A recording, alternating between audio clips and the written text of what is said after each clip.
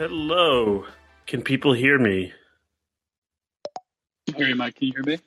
I can hear you. Hello. Success. Success. Success. Ah, Hi, Ben. man.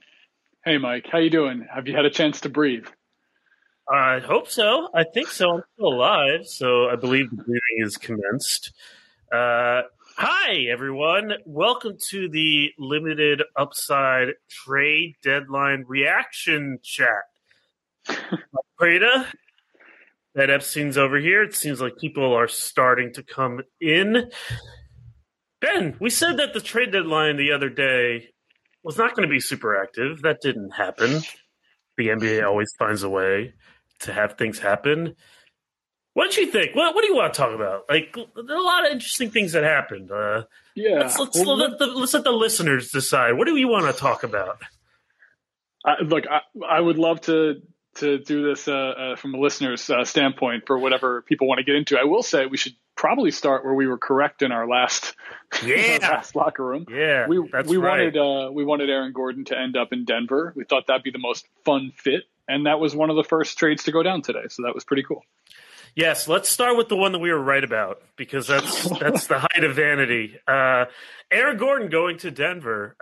It seemed pretty obvious. I mean, the Magic in general blew it up, but we at the time when we did this chat on Tuesday. Unfortunately, there were some back end issues that have prevented us from actually recording the thing. When we talked on Tuesday, there was a lot of Aaron Gordon to the Celtics noise, and Ben, you said that you didn't like that fit. And we agreed that the best fit for Aaron Gordon were the Denver Nuggets. Is that correct? That's correct. That's where we landed.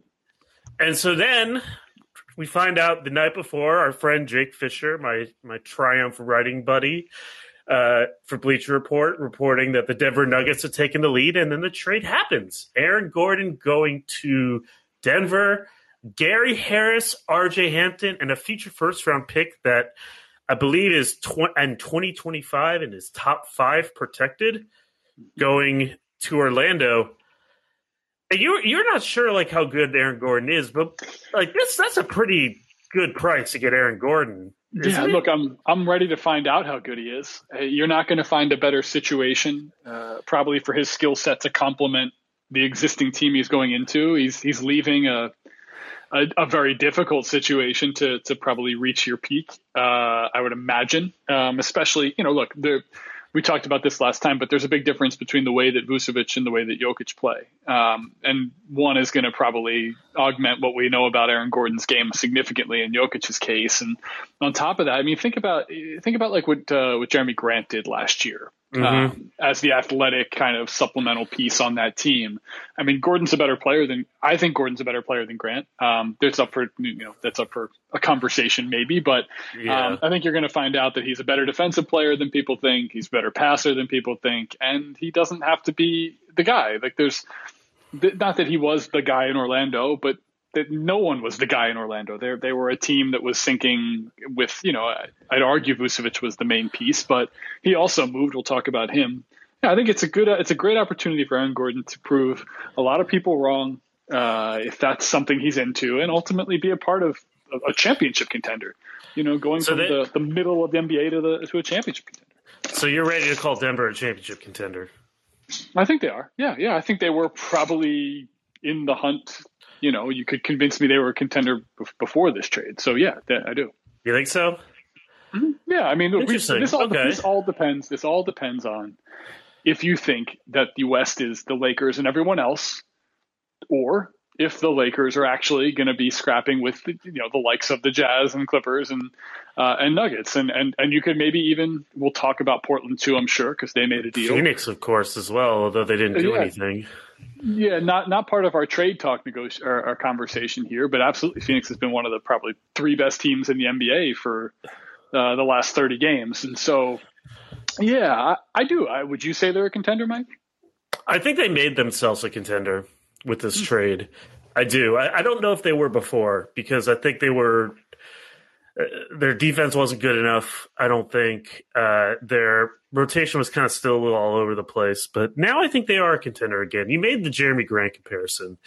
I'm not sure Jeremy Grant totally fit in until the bubble when he like fit in super well with what Denver was doing, to the point where you're like, how the heck can they possibly lose him?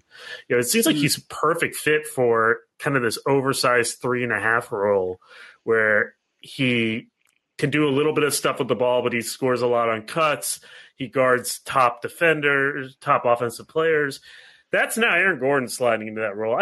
Who's better between Aaron Gordon and Jeremy Grant? I mean, Jeremy Grant's having a great season in Detroit, so I don't know if we can say Aaron Gordon is better than him.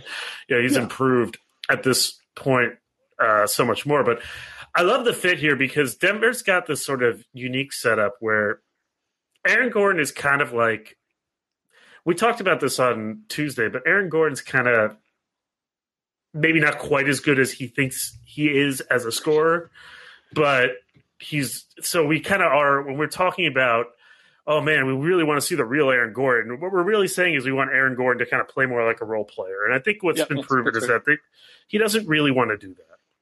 Like, for better or for worse, you kind of have to let Aaron Gordon indulge a little bit in his belief that he is a good enough one-on-one heliocentric style wing scorer. Denver's kind of got the perfect infrastructure where you can kind of channel him into the things he's really good at. He's going to get a ton of poops on cuts to the basket. He's going to be bigger than the guy that he's going against because Denver has kind of now this like supersized wing group where you can play him and Michael Porter and together, and that will be really interesting. And he's going to defend. But he also, like, there's enough of a platform because of the way Jokic can be moved around in that system where he gets some time to, like, kind of indulge a little bit on offense. And so you kind of get the best of all worlds with this setup for him. And then it didn't really cost him all that much. I think Gary Harris is not the player he used to be anymore. So I don't know, man. I guess I'm not surprised that nobody beat that offer, but I think Denver did incredibly well here.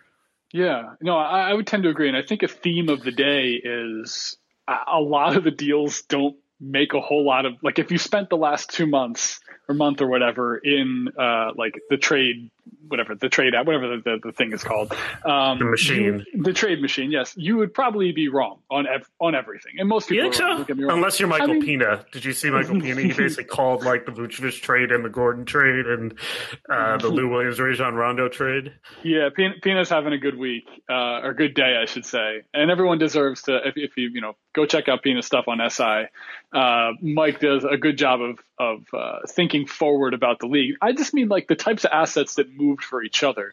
You could argue the Oladipo trade was weird. You could argue the Powell Trent Jr. trade was weird. This one doesn't feel like a whole lot went in return. I mean, Orlando signaled to the NBA today that they were going to a complete rebuild. We did talk about this last time as well, that they might do this in the name of building around two young guys who are out for the season, and Isaac and Markelle. Which, that's a whole nother conversation probably. But I think that this trade in particular, you're looking at a team that's close enough to go for it, finding the right trade partner for the right asset who wanted to move. I think there was some note someone from Denver's press world had mentioned that, like, after they played the other night, that was mattered, that factored into the decision. Yeah, they got trucked by Toronto the other night, or Tampa Bay, Toronto, and I'm sure we're going to talk about Toronto. But yeah, no, I agree, and I think it's a good fit because they improved defensively for sure. They needed a player like Gordon. I do think Gordon, when he's locked in, can be a great defender. I just don't think it happens as much as you would like. You can play him curling off dribble handoffs. You can play him as like kind of a roller while you sort of stretch Jokic out. You can play him in the dunker spot area, so he's kind of coming in where Paul Millsap plays. There's a lot of versatility there, but he'll also get rewarded for when he does move without the ball. And I think his game fits it. It also channels Michael Porter, I think, into a more – he's played a lot better recently, but now he can kind of just focus on getting a lot of threes up. So I think it's – Orlando, I think, clearly was not part of their long-term future. They had to get something for him. RJ Hampton might be really good. Denver's maybe a little light in the backcourt, although I think Monty Morris will come back and fix some of those woes. But – they're a lot better now. Noah, said, as a Clippers fan, says that the Gordon to Denver is a trade that he was dreading. Mike asks, any thoughts on the Sixers? Mike, do you want to speak that, or do you want to just sort of? Oh, you're talking about the Rondo trade, Noah. Okay, we'll talk about that later. Yeah, the Sixers not doing a whole lot. Getting George Hill, not getting Kyle Lowry. Mike, if you want to come on and talk and chat, feel free. But if not, Ben, you're a Sixers fan. What do you think? Are you disappointed? No, I'm not disappointed. I guess. I mean, look, it appears that the asking price never wavered. I think, when I heard the rumor of the Lakers rumors, right, that Kentavious Caldwell-Pope, Schroeder, and that Tucker Horton was kind of and one other piece involved in that as well, with Tucker Horton being sort of the piece that they didn't want to include. What does that do to me? It signifies that every team was being held to the same kind of standard by the Raptors. They wanted a lot. I think maybe these teams like the Lakers, Heat, and Sixers saw this as an opportunity to potentially get better, but not an opportunity to necessarily sink a ton of assets, both short-term and long-term. And, at the end of the day, the Raptors are going to lose Lowry now this offseason. I don't know about that. I wouldn't be too sure.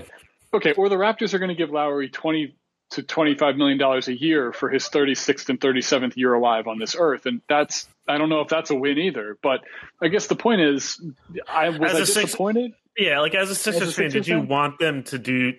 So now they finished second in the James Harden sweepstakes. Mm-hmm. Obviously, now they don't get Lowry. They have a really good team. The East is somewhat open depending on how much you think Brooklyn can play in the playoffs. Were you hoping that they would kind of make a bigger strike?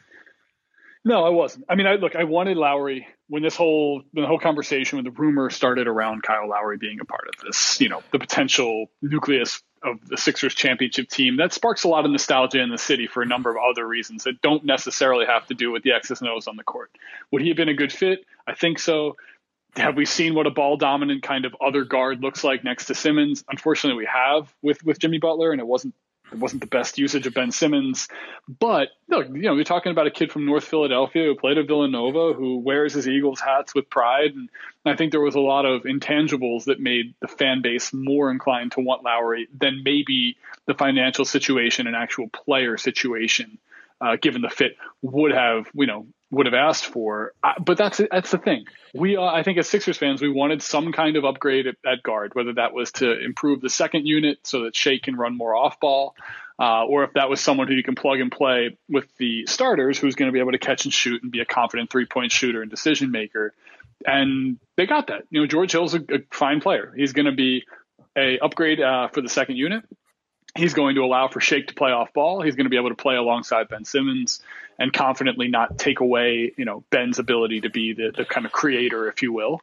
But yeah, look, as a fan, you always want to see big swings and going for it. And I think that's one of the aspects of bringing in a guy like Daryl Morey that people kind of assumed would be part of that relationship, that Morey takes these huge right. swings at trade deadlines and that he's known for shaking things up. And look, he did. Look, in 45 minutes this summer, he made the Sixers a better team that is capable of being the top seed in the East. And I think people still need to have that faith in him. They're going to be active in the buyout. They have an active roster position open now, or roster placement open. Okay. So you're not too upset. You don't think that? I mean, Kyle Lowry would have been a great fit because he is not super ball dominant. Well, he would play. I'm assuming he would play sort of the point guard role, if you will, in all half court situations. Ben doesn't really do that anyhow. So yeah, he would have been.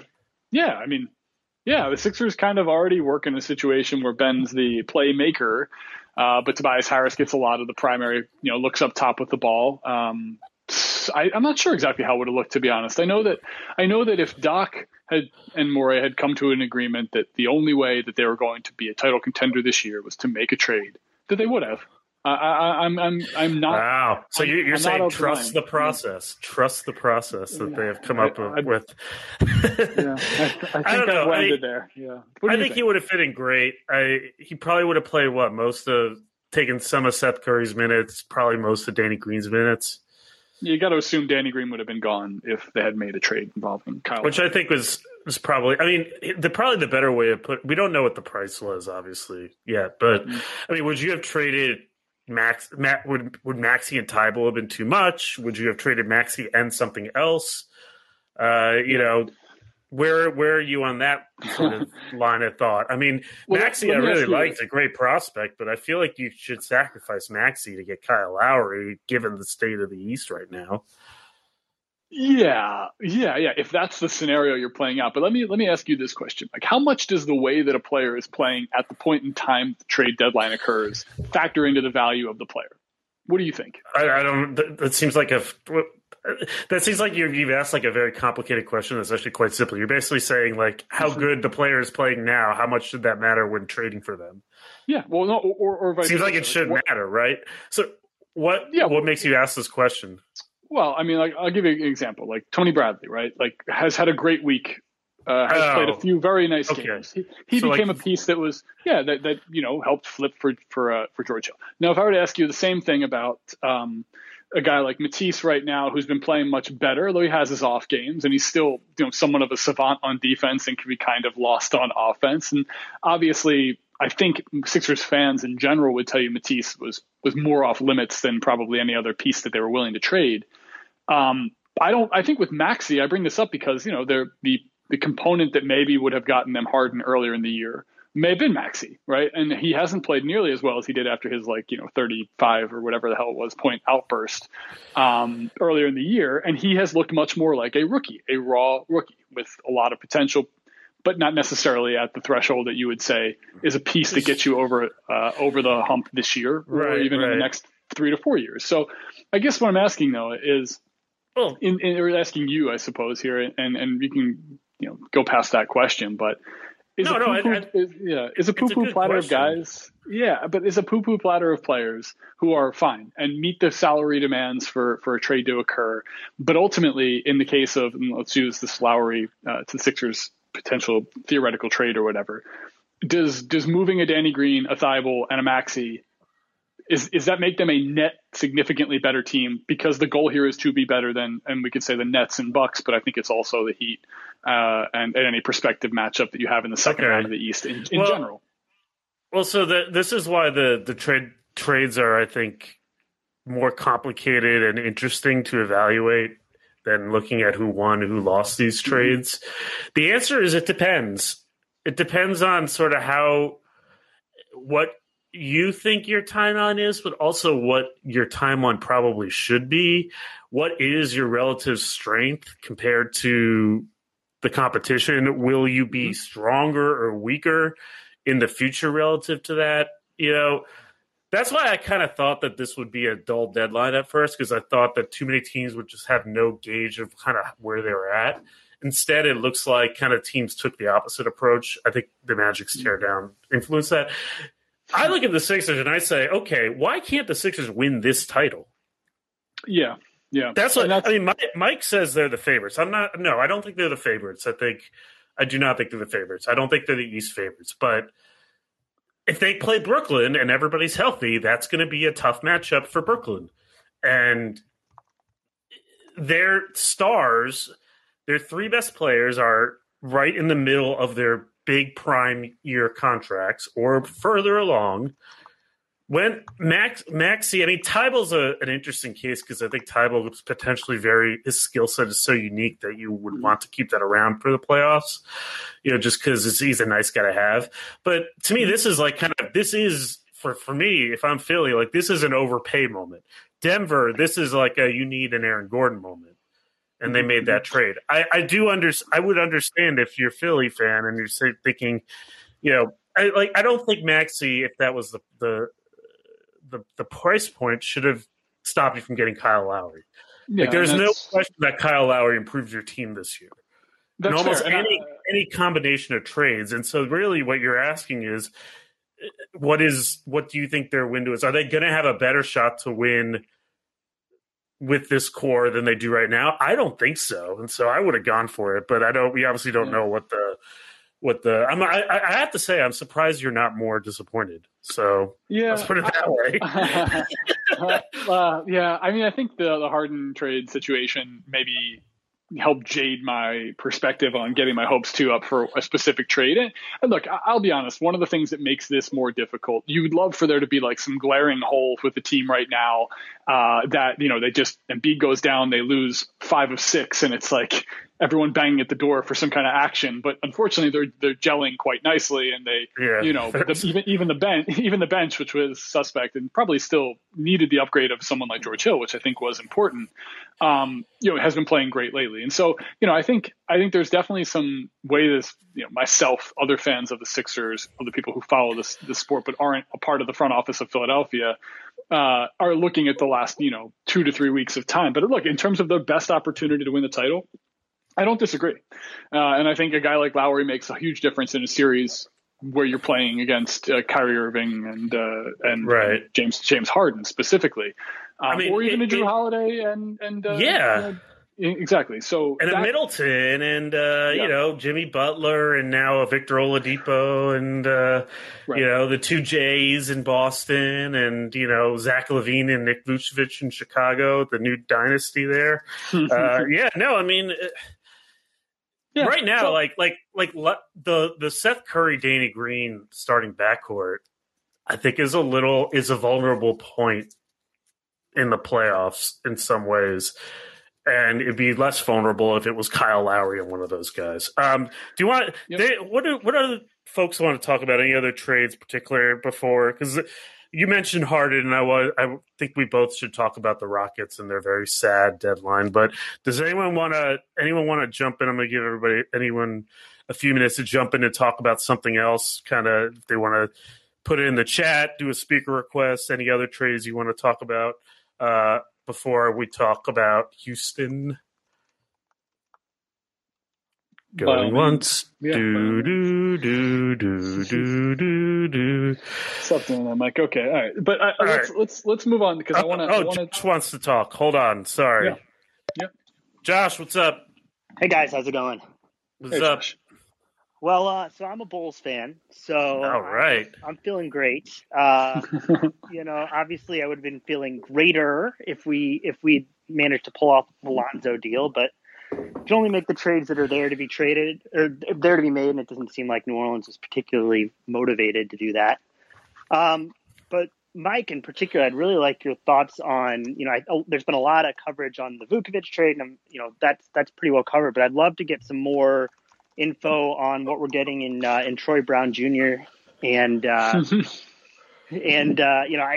keep looking at that trade, and it's kind of a head scratcher to me from Washington's perspective.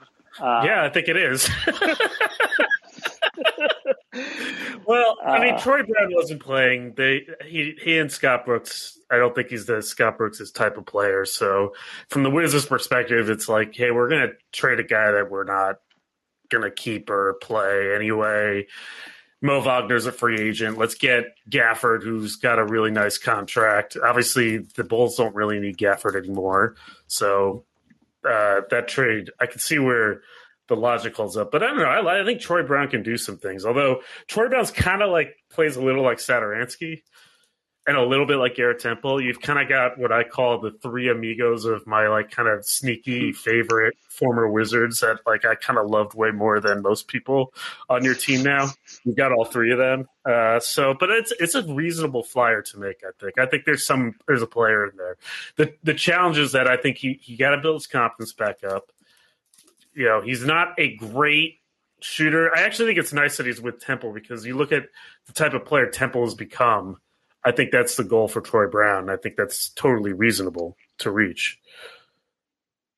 Do you think can he ball? I mean, I just haven't watched him play a lot. Can he play some combo guard and be a lead ball handler on a second unit, you think?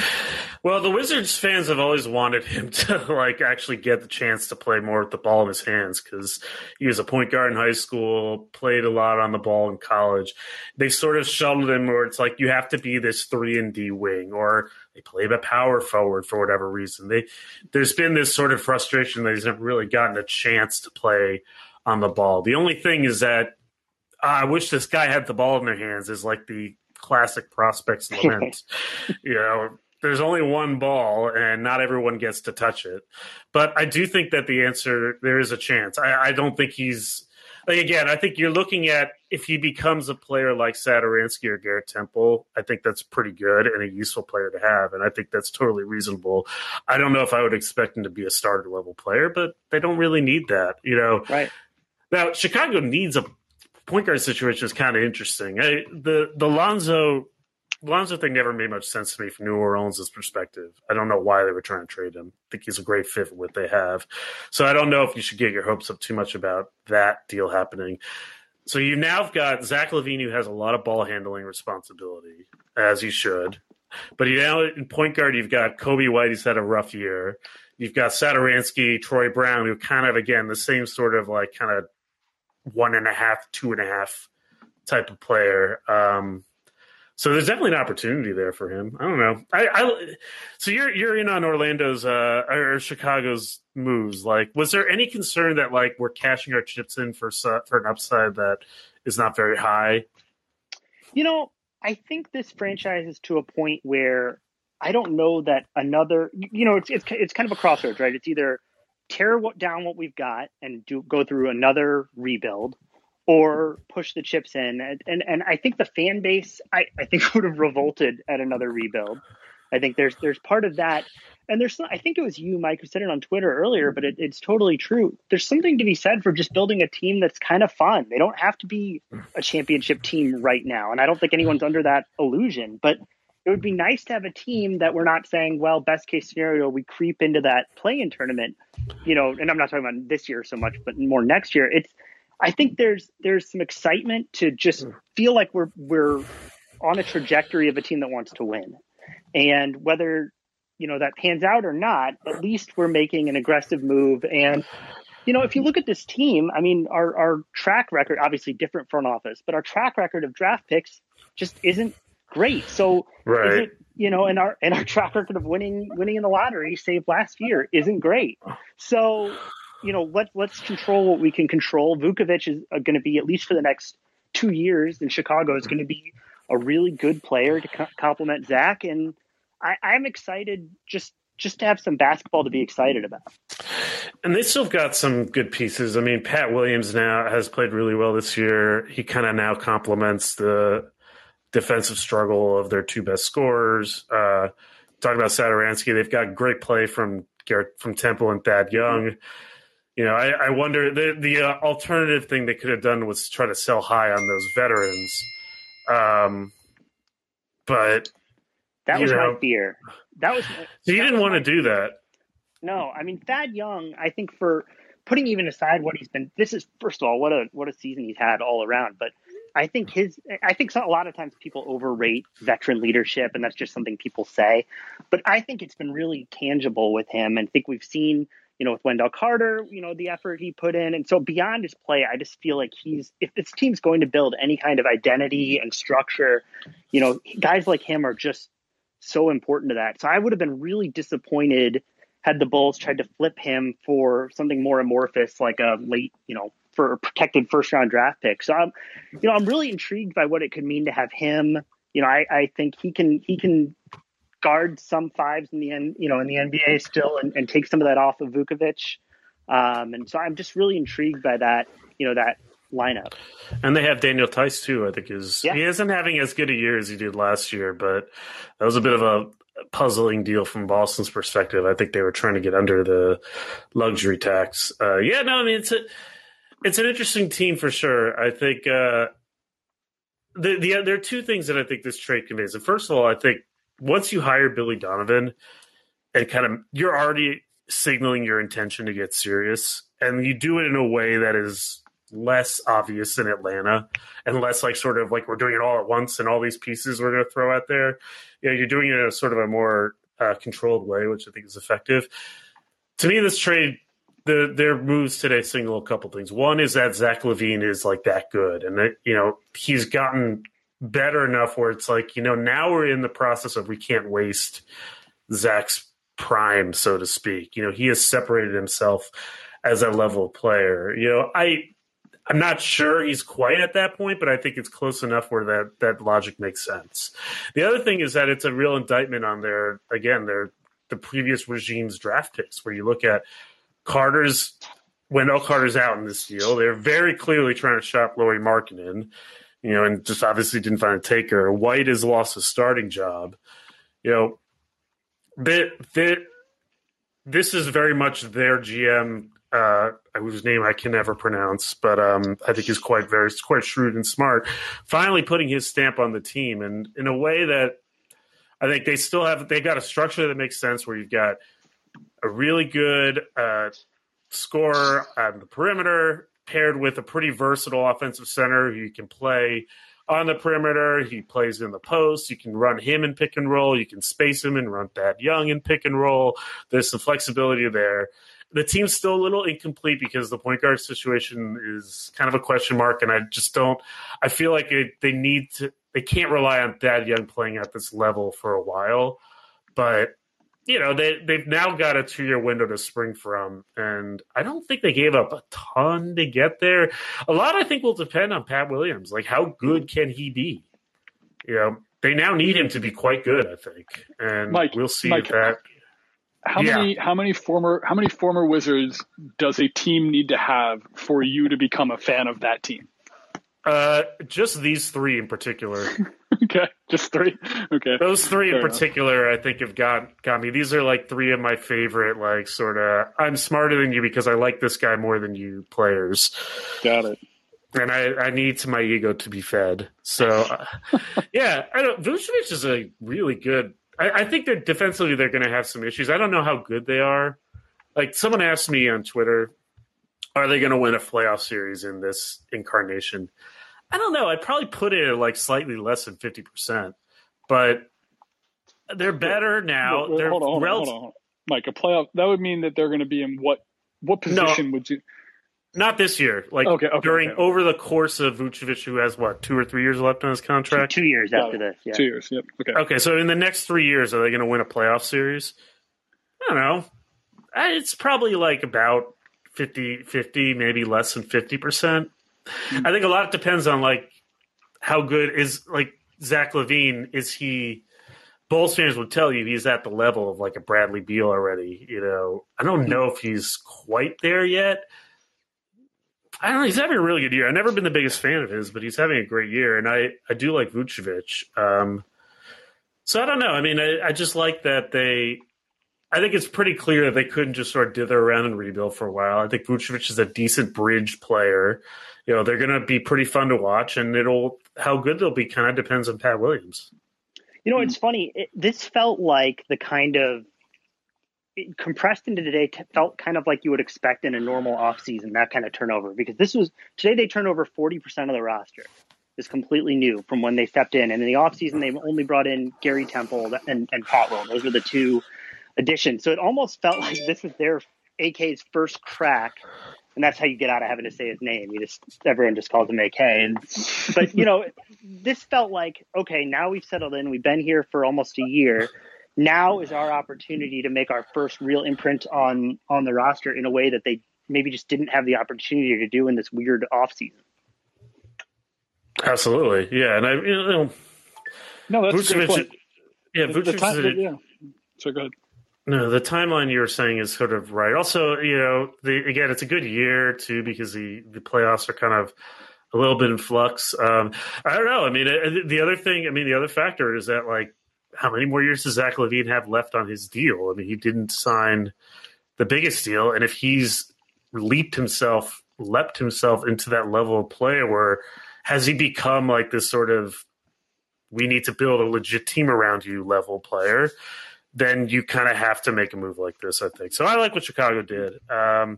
Thank you, Josh. Is there anything else that stuck out to you at this deadline that we haven't talked about yet? I'm just – oh, sorry, guys. No, go ahead. No, go ahead. You might have talked about it before I jumped on. I'm just stunned that Kyle Lowry didn't get moved. I just thought for sure. Yeah. Yep. Yep, that's a theme for sure. I mean, I think part of this is that when that singular name has been kind of tossed around as like the jewel of the trade deadline, and then a number of other big pieces obviously moved before that, and then it gets down to the wire, and everything's made for Twitter, right? This idea that it's like 15 minutes left, 10 minutes left, 5 minutes left, and every rumor is just getting heightened and heightened. And there's little deals being made so teams can open up a player in space and get under cap, and you're like, something's going to happen. So I think it was just sort of like that anticipation meets the end game of nothing. That happens at trade deadlines, but I was also shocked to see that. But it lived up to the hype. The whole day lived up to the hype, I would say. At least for me. It's easy for me to say that, I guess. But it was a good day. So thank you, guys. I appreciate it.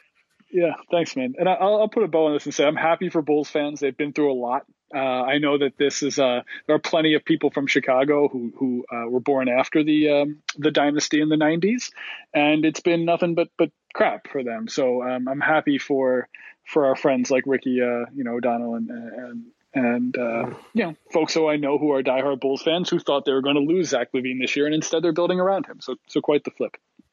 Yeah, absolutely. As far as Kyle Lowry is concerned, I'd be curious to.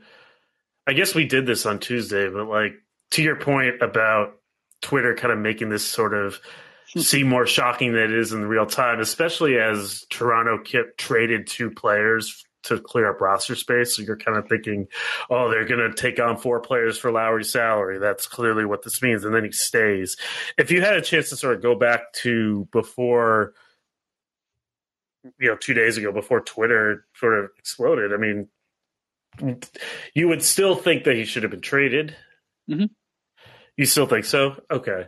Yeah. I do, and like I think, I'm good friends with a few folks from Toronto who are big basketball heads, and I think the tone and in that in the city itself and within the media that follows the team was that it was going to happen. You saw Kyle Lowry last night, kind of come to peace with the fact that that was probably his last Raptors game. Sometimes that's how trades end up happening. Players know it's an inevitability and they end up getting moved. I'd say more rarely do you have situations like this where all of that feels like it's true and then the player doesn't end up getting moved. So yeah. It's definitely a surprise. I think, with Lowry, the challenge, of course, is that he's a franchise icon, and he will be a franchise icon whether you trade him or not. But there was also the complication of, I think he couldn't literally agree to a contract extension, but I think he wanted some semblance of long-term security. If you're again, we already talked about Maxey potentially holding it up. We obviously don't know what the offers were. If you're the Lakers and Toronto's asked for Taylor Horton Tucker, is that enough and that you say no? Do you think that's the right decision? Yeah. So any team that has LeBron on it should be able to trade any other piece on their team, with the exception of, in this case, Anthony Davis. That's the way I feel about the Lakers saying anybody on their roster was priced too high. I know that might be an oversimplification. I feel like I'm channeling my, my inner Anthony from our podcast last year, where we talked about the NBA Finals in a preview, and he said, "Look, it's as simple sometimes as if the one team has the 2 best players, they win." And I look at this in a pretty similar sense. I don't know if there's anyone else on the Lakers aside from AD who should even be remotely untouchable, especially essentially a relatively unproven wing, I guess you'd call. He's kind of a versatile player, but it's not like he's had some kind of like massive playoff moments in the past, or is coming off of a week of scoring in the 30s. This is like a piece, not the piece. And it's not like Wendell Maxey. I think you're right. If that was a holdup, I probably would have pulled the trigger just because of timeline and everything. Although, I guess the question then, if you're the Lakers, is like, maybe LeBron is more seriously hurt than he's letting on. I know there's been some talk about he's out 4 to 6 weeks, AD the same thing, but it does seem weird to be like, no, we're going to keep the young guy. We got LeBron James when he missed a chance to get a Lowry. In general, I think that a lot of these one of the things I like about the trade deadline, and one of the things that I hate how it's kind of turned into this evaluation, the way it's evaluated, is that I think most of these trades make sense because the market, it's not like you've got like one marketplace of value. Each team is kind of going for different things. Right. And that's why trades happen, period. Right. You kind of have to, both teams have to believe they're getting something out of it that's relevant to where they see themselves and where their future is. So without that, you just don't have trades, because if everybody's sort of on the same trajectory, why would anyone trade with anyone? Yeah, that's called fantasy sports, because everyone's too attached to the players they've drafted, and then they think they've got the right team, and yada yada yada. But yes, right. Yeah. So because of that, I think a lot of the trades that end up happening are kind of like, okay, that makes sense for both teams. Like the Norm Powell for Gary Trent Jr. and Rodney Hood trade, I kind of came out of left field, but you think about it a lot, and it's like, oh, actually, that makes total sense for both sides. Yeah, that was one of my favorite trades of the whole day. It's like, oh, good, the Trailblazers got another wing scorer. So you're not a fan of that trade? No, I thought it was fine. I don't know if it moves the needle for them too much. Like I think Norman Powell's a nice player. I think we were both a little shocked to see the age difference between the two. Which is a 6-year age difference. I did not realize that. Yeah, and Norman Powell's an interesting guy. Like he's kind of like he is capable of being that microwave off the bench, and he is better at driving. He is obviously an NBA champion too. So there's like a level of pedigree that you're bringing that Trent Jr. does not have. But like Gary Trent Jr. is a pretty good scorer too, and he's significantly younger. And the Raptors got a piece that might be able to blend with, Boucher and Siakam for the next iteration of the team that they're going to have, 3 to 5 years from now. And so, like, yeah, it's one of those trades that I guess makes sense for both teams, but I didn't see it coming. And throwing in Rodney Hood, sure. Does it make Portland? Money, yeah. Yeah, it's like, does it make Portland much better? Like, I don't know, but they get Nurkic back next game, and like that makes them better. I think I think it makes them better. I mean, yeah, sure. You always run into the question of like, how much better does it matter, and does any of this matter? And then you're then I think to myself, like, okay, like then should anyone make a trade at all? But no, I think there's a material difference between their games. I think they're both pretty good, but Powell brings a downhill driving and finishing at the rim and push the pace game that Trent doesn't. Meanwhile, Trent is younger, probably going to cost less money, probably a better fit.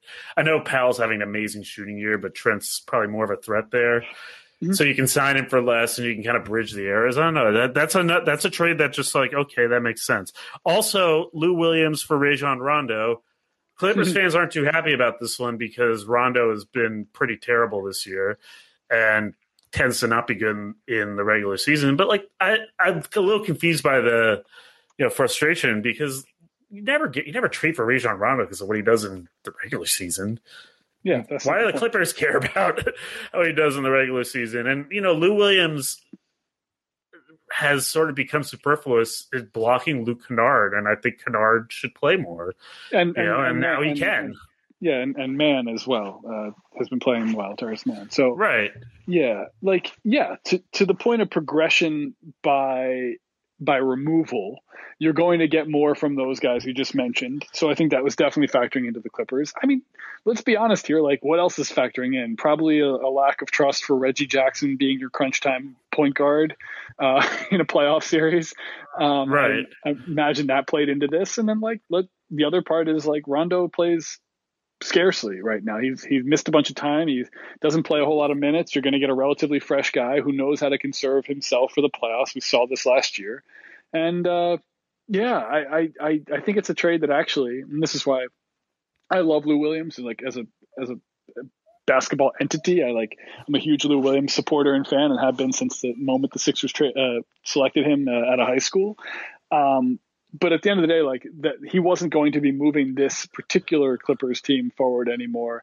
And ultimately, it's one less shot in crunch time, or one less possession in crunch time that the Kawhi or PG was going to have the ball in their hands, and that matters, Yeah, I mean, I think it clearly doesn't solve the Clippers' biggest problems. I mean, there's no question about that. Meanwhile, Atlanta needs scoring, could use Lou Williams more than they could use Rajon Rondo. So, okay, totally makes sense. I don't know. That's like another one of those, okay, that makes sense. There is one exception at this trade deadline, though, I would say. So one team where it's like there is almost no way I can defend kind of where they're going. Go on. what they're doing, what they've done. There's talk about it the doesn't Rockets. make sense. Let's talk about the Rockets. Oh, come on. I was trying to set it up. Yeah, the Houston Rockets, man. Sheesh. Yeah. It's tough. It's tough when all the biggest trades in your franchise history happen in like 4 months, so they can all be kind of put into one bucket to see what you got, what you gave out, and what you got back. And yeah, Mike. I mean, talk me through what you were thinking when you saw the Oladipo trade specifically, and then what you started thinking when you started looking at the totality of the moves they've made. So, I mean, the first thing I would say is that it's clear that this franchise is not a good space. You know, they have basically now traded James Harden for a bunch of pick swaps, which may or may not work out. But one thing it definitely is they traded James Harden for players they don't have to pay yet. So where are you going with this? Are you saying they have an owner who might not have the assets to be owning an NBA franchise? Yeah, it may have a cash flow problem. No question. You know, obviously they need to trade hard. So let's think about like kind of where the logic of the basketball logic of getting Oladipo, not the like sort of weird he's cheaper. Oladipo instead of Karis LeVert and Jared Allen, which they didn't get in the Harden deal. The thought was, I suppose, that one of two things would happen. One is that maybe Oladipo would play well enough to keep them in the hunt, and then you could re-sign him and sort of do a rebuild on the fly. And if he didn't, he would play well enough to get traded again. Well, he didn't do either of those things. And so now you're stuck. There's reporting that indicates that this was basically like kind of the Rockets' worst possible offer that they were going to have to come back to if they couldn't get anything better for Oladipo. Now this trade happens. So you've now traded your crown jewel player in the Harden deal for like a bunch of expiring contracts and a totally useless, hilarious pick swap in 2022. It's like, yeah, if we're better than the Miami Heat in 2 years with our setup, like we're going to trade this, we're going to swap picks. Like that's just totally useless. It's actually kind of funny. You know, I'm just kind of curious how the negotiations for that all went. So you just totally minimized the potential asset there for sure. And what exactly, unless these picks are just so amazing, you know, how is it possible that you create a better basketball situation from where you're at? You know, that just doesn't make any sense to me. And they had an opportunity to do something totally different. You know, hey, why not? If Oladipo's trade value sunk this low, like maybe Karis LeVert could have had more trade value if you didn't want to keep him. So, you know, even with his, very serious health diagnosis. So it's just what they've done is so short-sighted. What they have ended up with is just such a bare cupboard. And I know that like kind of they didn't intend to lose 20 in a row and that maybe threw him off a little bit. But it's just such poor maximization of what they had. And, you know, and your only hope for Houston now in the long term is that you have like a process-like situation. And that's what I want to talk to you about as a veteran of the process. Yes. And as a veteran, as someone who is still frustrated about the NBA kind of, in your mind, cutting it short. Yeah. Yep. How does the Rockets situation make you feel?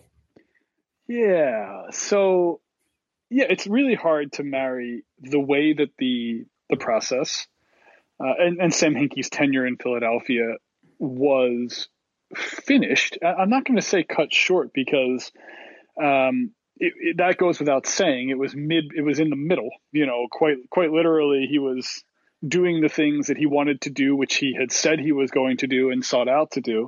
And then some switch went off. We're having to your point, we talked about earlier off of this, but you know, a major market tanking is a lot different than Oklahoma City. Although I would think Houston is a big enough market. Well, that's why I was bringing up Houston, right? Yeah. So I guess I mean this conversation when we were having started with Oklahoma City, where we saw a tweet I think from Bobby Marks that said the Thunder have 34 draft picks over the next 7 years. I think something like 17 this. 17 and 17. Yeah. Yeah. And then we then ended up talking about Houston or what they're doing, because the logic for all the concern about what Philadelphia was doing, all this like sort of existential, oh God, this is really bad for the league, is this is ultimately bad for business. Mm-hmm. To have a team that is playing so much for the long haul, is kind of cutting so cheap on the margins, saving so much money, trading players for assets, and just being totally non-competitive in the short term, and basically just punting that in order to kind of just this race to the bottom. Mm-hmm. Right. That was like something that was a huge concern for the league, a big enough concern that they changed the lottery rules, a big enough concern that people were complaining about it, that they may or may not probably did like sort of try to get in their people to kind of speed it up. So that happens now about 5 or 6 years ago or whatever it was. And there was all this ink spilled about this and this being bad for the league. Now Houston, instead of, whatever you want to say about their like chances of improving their title odds in 2032, with the trades they make, they have clearly made trades that don't make sense in terms of fueling a viable competitive basketball team in that market, right? Financials have definitely motivated their trades. And their claim to the value they get for one of the best players in the league, who, and I get that he asked out to be traded, but like still someone who like could have fetched a huge haul. After all that, they basically are saying, well, we're counting on draft picks for a long haul, and we're not intending to be competitive. We're not going to bring in players that we have to pay past this year. The question. And given, of course, their owners' financial issues, you're probably wondering to yourself, like, wait, how is this any different? Why is the league not upset about this? It's worse. The Sixers didn't have James Harden when they decided to set out trading every asset they had to accumulate, or everything they had on from a roster standpoint to accumulate assets. The Sixers teardown was of a middling team. They didn't take down a team that was competing to win the Western Conference. Right. Now, the flip side would be that James Harden asked out. So It's not like there was like here's a scenario that I posed to you that maybe I wonder if this would have been felt differently what Philly did. Let's say that Andrew Bynum stays healthy and leads them to like 48 wins. Basically the season that the Thunder had last year with Chris Paul and all that. And then they say, well, we're going to tear it down. It's not like Andrew Bynum has asked out. We are going to proactively trade Andrew Bynum. Mm-hmm. Or I guess the analogy would be like, what if Andrew Bynum then did ask out? Yeah, and would the sort of sympathy or rep for what Philly was doing have been different if it seemed like they were forced into it? Yeah. So the answer would be, externally, more people would have probably felt bad for the Sixers organization and allowed for them to continue to move forward with their objective. The problem here, Mike, is that Sam Hinkie was very open.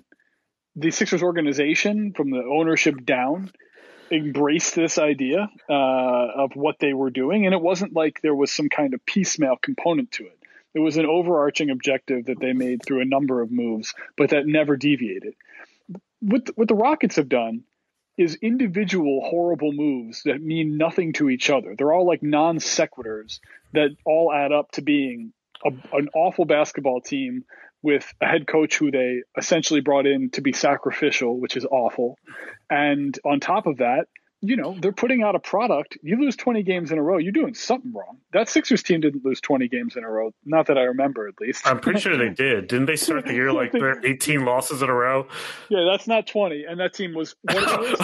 Oh, it's not 20. And that's one of the worst teams in NBA history. And even then, they found pieces that were going to be a part of the team eventually, like your TJ McConnells of the world. They had guys on that roster like Robert Covington. Like, they were using it to actually figure stuff out. The Rockets went and spent some money on Christian Wood. They went and made a trade to flip or swap, I guess, whatever you'd want to say, with John Wall and Russell Westbrook. They made moves in order to be, I think, some type of a competitive basketball team, only to then decide they didn't want to be competitive, all the while amassing what amounts to not that many desirable assets. Like, congratulations to them on getting a pick swap with the freaking Miami Heat, one of the franchises that is always going to be in the playoffs. Yeah, that was a funny one. But I mean, I wouldn't necessarily say that their assets have no value. It's just that they have their value is entirely future and theoretical, just like That's the right, Sixers stuff. That's right. And one way to use those assets is to make trades. One way to not be a good trade target for any specific or use those assets, I should say, to build a roster that a free agent would want to come to as well.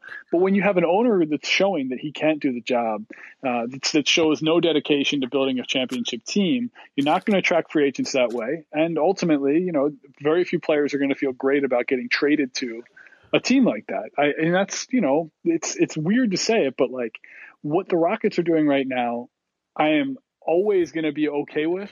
I know this is a big, circle or 180 here. I'm okay. Yeah, I was going to say, whoa. I'm okay what? with it because the Sixers should have been okay for them to do it. It should be okay. Yeah, but that's what I'm saying. yeah, but I'm saying it's okay to do it. You just have to be okay with the repercussions. And in the Sixers case, there was an end game, and in the Rockets case, I don't see one. I don't know what the end game is. Well, there is no Joel Embiid and Ben Simmons being drafted by the Rockets. Not yet. I guess you could argue that maybe there will be in 2025. He was going to say 3-4 years from now, maybe. Yeah. So I guess we'll have to see. Yeah, I think there's a difference between Houston and Oklahoma City, where this whole conversation started, where it's like they tore down a team that did pretty well, and they've just kept getting these zillions of draft picks. I mean, what are they going to do with 34 draft picks? I mean, really?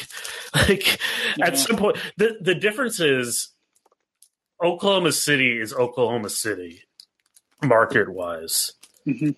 And Houston is Houston is closer to Philly in market size and market power, especially when you consider Houston's impact on China, the Chinese market. Yes. Which, I guess that's a whole other can of worms given what has happened in the last 24 months. But it seems to me, I mean, ultimately the reason that the Sixers generated so much frustration is this fear that it was bad for business to have one team not being competitive. It was ultimately costing the league a lot of money, especially a team in the Philadelphia market where, that affected everybody in an indirect way for Philadelphia to basically punt on trying to be somewhat competitive and to be, again, to your point, very open about it. It wasn't like they were keeping up the rules. We talk about all the time how stupid it is that teams have to try to win or like kind of lie essentially, but that's kind of what the engine that keeps the whole league moving. What I think is, so Oklahoma City I think is different because Oklahoma City's in a small market. I agree that there's a little bit too much praise for, oh my God, they have a zillion draft picks, but I think in general it's okay for Oklahoma City to take this approach because they had 2 stars who asked out, really 3 going back to KD. And they're in a small market now. If they were in the Seattle market, that would be very interesting to see how all of this would be shaking down, where the 8th largest media market in the country, is just sort of purposely not putting out a competitive product. Houston, though, is different because Houston, the league approved Tillman Fertitta despite some pretty clear potential financial issues in terms of how much liquidity he had. Those got a lot worse in the pandemic. So if your concern is sort of the money of the entire league and you've got an owner who's stripping his basketball team bare in order to really, make ends meet, I think that is a potential problem. I don't know what the league can really do about it, but that's something that I think you got to keep an eye on. And, their actions to not take on LeVert and Jared Allen, again, you can make a basketball case that it's better for them, but you certainly can't make a case that this is good for the bottom line of the league. So I think that there's some justification if you're a Sixers fan. You're like, wait, what about them? Why is this sort of allowed? I think there's some justification to be mad about that. Yeah, I think so. Yeah, that's fair. I'm on board with that. I'm also at the same time I think if your tear down is to eventually build up and you're showing that that's the goal, it makes it way harder when this is all valued in future picks. The idea, though, that, and we've been over this before, but that 3 teams now control essentially more than a third of the draft picks moving forward. Add Orlando to that list now. Sure, and Orlando, so like 4 teams, but then it's like there's diminishing returns on the value of being the team that has all of the assets, because then 3 other teams could be competitive in making trades for picks, or so you're saying it's part of. So you're saying it's strategically this doesn't even make sense as much. I'm saying strategically it makes more sense when you're the only one doing it, not right. One exactly. 4. Yeah. Now, and you say strategically in a basketball sense, because if this is the Rockets are doing a great job of strategically saving Tillman Fertitta's money with this. So in that, I guess it depends where you talk about strategy. Alec wants to speak, so Alec, what's up? Guys, can you hear me? What's up, Alec? Hey, thanks for having me on. So I was really surprised by like the inactivity from I think the top teams in the league. I guess I expected more of a move from the Clippers made a move, but the Lakers and the Sixers and like the Bucks and maybe even the Nets. Like I thought maybe Lowry would get moved, and what do you guys think happened there? Yeah, I'd say for a few of those teams, Alec, you mentioned, the Bucks and the Nets both are teams that have made significant moves for the course of the last, over the last 3-4 months. And then on top of that, the Nets are already positioned to basically get their pick of the litter for the buyouts. So, that matters, I think, in being overly active on a day like today. I tell you that the buyout options the Bucks are another team who's always done pretty well with the buyouts. Like they'll find their Ilyasova for this season, who ironically has been bought out but is back in the league and now playing for the Jazz. But so I think there's players that those 2 teams probably identified that were options that weren't necessarily trade, prospects. And by the other thing too is Milwaukee made their move. They got PJ Tucker. Yeah, they got PJ Tucker like last week. And I mean, in Milwaukee, and I think you're right, in the Lakers, I mean, we talked a bit about Lowry earlier and like how we both would have traded Taylor and Horton Tucker to get Lowry. And that if that was the holdup, I think that was a mistake. But the Lakers and Nets are both going to, like Ben said, be at the top of the buyout market. And the Clippers and Bucks just have no picks to trade, no lubricants to make a deal any bigger than what they've done. They traded all their picks. So that's the other thing that we talked about, where it's like if you don't have first round picks, it's kind of hard to really get a difference maker outside of kind of making the small trades that you made. Yeah. That's I think what explains that. I mean, you also again like you have to think a little bit about the trade deadline in a lot of ways is sort of in some ways it's its own fixed moment in time. This is like sort of when teams do things at this point and that it conveys their intentions. But for a lot of teams, it's either the second part of a longer cycle that started in the offseason or the first part of a potential new cycle that's about to start in the next offseason. We talked about that with Indiana last podcast, where we both thought that a lot of the noise about Indiana was just sort of laying the groundwork for what happens this summer with that team, and they didn't end up making any moves, and I think that's probably what that was. Milwaukee now is in phase 2 because they made their big move for Jrue Holiday. That was kind of, and Brooklyn as well is kind of in phase 2. They made their big move, obviously. So what happens at the deadline is kind of the end of one phase. So if you think about Milwaukee's intentions as a contender, because they were obviously in this position as a top contender at the end of last season too. Nothing has really changed about their general status in the league. They have already made step one for them in terms of making a move that was like legit, was trading for Jrue Holiday and Bogdan Bogdanović, but that's a whole separate conversation. The Tucker thing is just like kind of one last cherry on the sundae. So they've already kind of conveyed their moves. So some of the bigger moves that happened today were from teams that hadn't really achieved step one. Denver getting Gordon. That was like kind of their first move of intent. Chicago with the moves they made. So, and Portland getting Powell.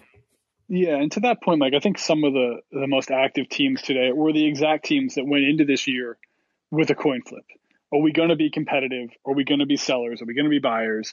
Is this a year we should make a run to build on what we have, or should we be trying to figure out what our cap space will be in 2 years? And that's why you have teams like, for the Bulls are a great example, and we talked about them a little bit already. But, that's why you see teams like the Bulls in Orlando making moves like this, why Toronto, who still was active today despite not moving Lowry, made the moves that they did. And so I think like, this weird off season, the abbreviated schedule, figuring out just what you have in both the short term and what makes sense long term. A lot of teams went into this year not necessarily knowing which path they were on, and I think that's where I think you saw some of the decisions today fall. Yeah, no, that makes a lot of sense. I think what you're saying about the high end teams, they either made their moves or didn't have a move to make, really. But what you guys kind of said afterwards about the teams at the crossroads, like the coin flip teams, kind of leads me to my second question, which is, do you think any of these teams, like these crossroad teams, made moves that like bring them to the next tier? It's interesting. I think the concept of tiers is an interesting one this year because it's also jumbled together. For sure, I think Denver made a big statement of intent. I think they got a lot better. Where are they tier-wise? I mean, the West is now a lot more wide open. I think you have to talk about them as a potential threat there. So I thought Denver certainly made a tier upgrade of intent. Chicago, maybe not this year, but sort of they made a big tier upgrade of intent. Outside of that, I'm not sure anyone did. I think a lot of these moves were kind of let's get a little bit better around the edges. Portland, again, slightly better fits. So I'm not sure that really changes their upward trajectory. But to answer your question, I would say, Brooklyn obviously made the biggest jump from getting James Harden. Again, if you consider a trade season like one entity. After that, I think the team that has helped themselves the most is Denver. I just think that Aaron Gordon is that good a fit for them. So a couple, but to your general point, like usually there's all this activity at the deadline, and like usually these deals are not as important as they seem on the day of the trade deadline. Yep. Generally. No, yeah, I agree. Generally, that's what I'm asking, just to make sure it's true. Just to make sure we're following the trend. I think it's true in this. I mean, if you think about it, just taking a step back, if you count the James Harden trade, let's say. You had one superstar traded this year, one all-star traded this year, and one former all-star who was on the brink of being traded. It wasn't. I guess there's Oladipo too, but in general, like you're talking about like two all-star caliber players switching teams? Yeah, that's right. All-star caliber is such a qualifier too. I think Gordon is kind of all-star caliber. And Vucevic is an all-star. That's what I'm saying. He's the second. He's the second. Yeah, I don't think of Gordon as an all-star caliber player either, by the way. I think he might have all-star caliber athleticism and potential, but like he has in no way, shape, or form in his career lived up to being an all-star. He's been a part of some some middling teams. The idea that Vucevic and Gordon together with other pieces that don't stink. Like I can't. I love that Terrence Ross is still the guy in Orlando.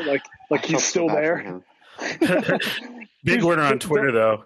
Yeah, see, don't feel bad for him. He's gonna thoroughly enjoy taking 30 shots a game. Yeah, he's gonna. This is gonna be really good for his future earning power, for sure. Right. Yeah. I mean, I would say okay. So you've got one no-brainer all-star, and you've got a couple guys that are kind of on the borderline. Like it seems like it's a pretty typical trade season, and it's not to say that these moves are going to be totally useless, but I do think that I do think we, in general, the activity of the deadline itself as an event overrates the degree to which these trades matter in the end, most likely. Just the deadline stuff. I mean, that's probably true. You're right. I hate it, but you're right. I wish you were wrong. I don't know. I am. What? Yeah, of course. Ben, sorry. No, go ahead. Oh, no. I was sorry. All good. Alec, thank you for your question, man. We appreciate it. Of course. Yeah. Appreciate. Hey Ben, should we talk? Should we do some? Should we end this on some sort of Danny Ainge Celtics? You get to tee off on them a little bit as a Sixers fan. I want to know. I want you to sort of throw your biggest Danny Ainge haterade out. Look, there are a lot of people suggesting Ainge was going to make a big move, and that's because Danny Ainge is the person who's suggesting that, and so that's and that's fine, and that's fine. I'll say this: I don't think with the Celtics, they took your guy Mo Wagner, who is going to be the most beloved Celtic I can remember since. Brian Scalabrine, yeah, great Kite. I don't know how many shots can you take at the Celtics? The Celtics are in a weird position where like they're probably not as good as they were going into this particular season, and that's a weird thing to say. But they also like desperately needed to get rid of like Jeff Teague, so I think there might be some addition. Why did they desperately need to get rid of Jeff Teague? By subtraction. Well, I don't think Jeff Teague was a particularly good fit. They'd have been better off keeping Brad Wanamaker probably in the offseason. And I think could have gotten Brad Wanamaker, that's for sure. Yeah, they could have gotten him back. That's right. He just moved today as well. Where'd he end up? Is he on the Wizards? Charlotte. So, I mean, look, when you look at all the moves, and again, we talk about things in like one deadline, 1 year, and then like kind of removing yourself and looking at the totality of the moves that have been made. Like, they could still have Terry Rozier and Gordon Hayward to complement, an emerging Brown and Tatum, who I do believe firmly that Tatum is still feeling the effects of COVID. 1,000%. He's admitted it. Yeah, and you could just see it. I mean, it's sad. So, I think there's a world where if Ainge makes some different moves, they're a much, much better team with just the assets they would have already had in place. And so, look, they couldn't move Tristan Thompson. That was kind of funny to see, mostly because like he stinks, and I don't know why they signed him in the first place. But yeah, like I can't sit here on a high horse. The Sixers didn't make any earth-shattering moves today, but no, come on, high horse it up, man. Yeah, your team's actually actually good this year. They got a chance to high horse you up last year. Now you got to return the favor. Come on. Yeah, no, it is just funny. Every year the Celtics put themselves in prime positions to be going for one of the two biggest targets at the trade deadline, and then they don't. And for whatever reason, Danny Ainge can be I think he was lauded for some of the early trades he made in his GM tenure, and he deserves as much of the discredit or the knocks that he gets right now for the pump fakes he's made. You could argue that missing out on some of the trade bait before the season started, like Turner, those were the moves that ended up putting them in a situation where they just couldn't really do anything right now. With some dead weight, some bad contracts. They moved, 4 players today, I want to say, to get back under the cap because Jaylen Brown made the All-Star game and they had to fill that out. Tax, yeah, that was they so the sequence of independent of everything you just said, because I think it's all again like how close are they to these deals? You never really know like who's hyping that up, who's not. Foundationally, they still have 2 really great young wings under 25. Like it's probably okay in the long run. But so today they trade for Evan Fournier in that giant trade exception that Celtics fans have been talking about nonstop for about 6 months, right? That they get for here. They trade for Evan Fournier he was like kind of again, he's going to help them now, right? That's a clear sign of we want to be winning now. Mm-hmm. Right. You do that. You don't give up very much. So value-wise, it's a pretty good trade. And then to save money, you trade your starting center. Yeah. It's a little weird. Like I get center who's been down a little bit, but is still a good player. Like Tice was an important piece of their team last year that that made their run. It's now you're even more reliant on Tristan Thompson. Is that safe to say? I guess they could. I think they're trying to clear minutes for Robert Williams, so maybe. Brief me on the Celtics real quick. I've been at work. Braden says, yeah. So basically, the Celtics, I believe, traded. They got Evan Fournier from Orlando for Jeff Teague and 2 second-round picks, and then in a 3-team deal with the Wizards and Bulls, they traded Daniel Tice to Chicago and got back Mo Wagner from the Wizards, and that move got them under the luxury tax, which is important because they're slated to potentially be a repeater paying team in the future, given the big contracts to Tatum, Brown, and Kemba. So I get that they need to, maybe if they needed to get under the tax, why not just like attach a second round pick for one of their like kind of 700 rookies that don't play and send them to, I don't know, Sacramento instead of them getting Terrence Davis? Like, why trade Daniel Tice? Like, he's actually, if you want to try to win now, which it seems like you wanted to do in getting Evan Fournier, why would you trade Daniel Tice then for future value? Bizarre. The sequencing is a little strange there, let's just say, independent of everything else. Like, I don't really understand why. It seems like they didn't really pick a direction one way or the other. If they don't get Aaron Gordon, like, okay, we kind of said that maybe that's not a great fit, but they kind of, they did like 6 of one and half dozen of the other, and you're sort of left in the same spot, the same general situation, except now you save your owner a little bit of money. Hooray. Mm-hmm. Mm-hmm. Congratulations. Yeah. That's my favorite trade at the deadline, when owners get to save a little bit of money. I was a little disappointed there weren't as many of those trades this year. I don't know what was up with some of these. I would have thought there'd be a lot of these financial moves because of the pandemic, but no, you really only had a couple of those like kind of trade for cash moves. Braden wants to talk. Hey, Braden. Yeah, I just have one word. Yeah, okay. That sounds like more than one word. Yeah, I mean, I like Tice. Also more than one word. I like him. Yeah. I'm just messing with you. Go ahead. Go ahead. I just really liked Tice. I went to 2 games before COVID, and he just seems like such an explosive player. I know he converted over on some of the wings sometimes and missed out on, I feel like he's an underrated shot blocker. But I don't know. I guess Ainge and Brad just want to maybe depend on Tristan and Robert Williams a little bit more. I don't know what the answer is to that. Money. They're saving in under the luxury checks. I mean, I think the actual basketball answer is, I think, more get some time for Robert Williams. Yeah. They were all complaining, and then I know that there's going to be a bunch of I'm a Celtics fan, and I'm not entirely mad about this, but I know there's going to be a bunch of Celtics fans who are begging for minutes for Robert Williams, and then they're going to be like, well, why we trade Tice? I was like, well, we're getting minutes for Robert Williams. Yeah. Yeah, I mean, I guess this does lay bare how bad that Tristan Thompson signing was in a lot of ways. Right. There's actually a really good – Ben, did you read this story by our friend Chris Herring? It wasn't about Tristan Thompson, but I thought about Tristan Thompson when I read it. He put out basically, the subject was Andre Drummond, and it's like, this is the best rebounder in the league, and nobody wants him. Like, is rebounding, individual rebounding, something that really matters anymore?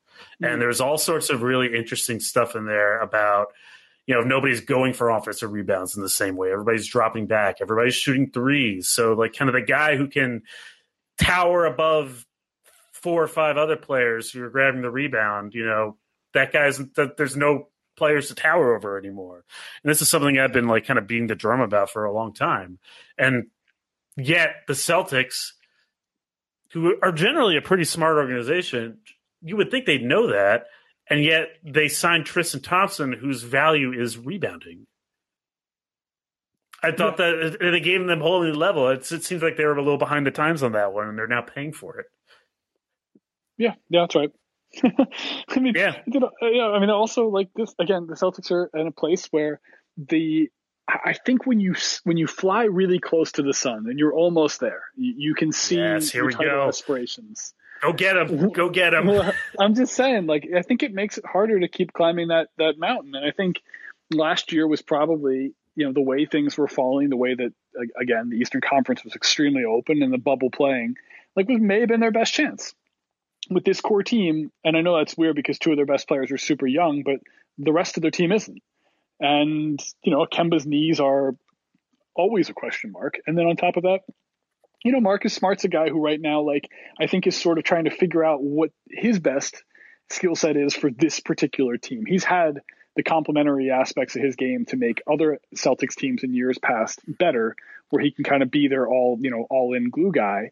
But I'm not sure that Marcus Smart right now makes Kemba, Jaylen Brown, and Tatum better. And I know that that's a weird thing to say for a guy who really is one of the best role players in the league, but that's what it looks like. There's also fatigue of teammate. I know.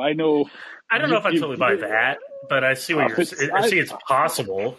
Yeah, I just think they've had a core group now for 3-4 years that is very good without being great, and that I think can kind of come up against a wall. Mike, I got to go. Keep up the good work here on this. I love. By the way, I was trying to think of a Danny Ainge Icarus pun for about 2 minutes. I couldn't figure it out. Daedalus Ainge. Yes, Dave. Yeah, he flew too close to the Phoenix Suns. Yes. I was going to wrap it up, Ben. Thank you. I was going to wrap it up unless anyone had anything else they wanted to talk about. Do you think Evan Fournier will turn out better than like a Harrison Barnes? Because I know the Celtics were looking at Harrison Barnes too. I think he doesn't. I don't think so. But the price difference will probably makes it worth it. Yep, that's exactly. It sounds like Barnes. The price tag was quite high, and they didn't get much. They didn't need to trade much to get Evan Fournier. But I'm not sure that's the player they necessarily need. But it's better than having Jeff Teague and 2 second-round picks. So exactly, may as well. Yeah. And I think it's easier. I think getting Evan Fournier was about the easiest thing we could do without giving away Marcus Smart or somebody like that, because most of those, Aaron Gordon, all these other people that we wanted to get, they wanted a Smart or a Jaylen Brown with a first and 2 seconds or something like that. So I think that was the best way to get around that. Because Evan Fournier is shooting pretty well. I saw his averages. I know he hit a game. He's a good player. I've always liked him. I just don't know if that team needs another perimeter shot creator in that way. I feel like they need. Yeah, go ahead. I think that the thing that kind of hurts us is Jaylen and Jason play the exact same. So if one's off and the other's off, we're done. Yeah, if you look at the lineups now, is Marcus Smart now your 4, basically? Because I guess it's sort of. I think ideally they would have another forward, but again, it's hard to find that when Harrison Barnes would have been terrific for them. Don't get me wrong, I wouldn't have traded Marcus Smart. So, but that's the thing that you've sort of you've trapped yourself into based on where you brought your team to, Right. So that's the problem. We've been hating on the Celtics a lot and watched them go on a big run. Yeah, I hope so. And Mike Pina said on Twitter today, I didn't realize this, they have the best offense in the league since March 1st. So obviously they need another offensive guy on the perimeter to help them with their best offense in the league.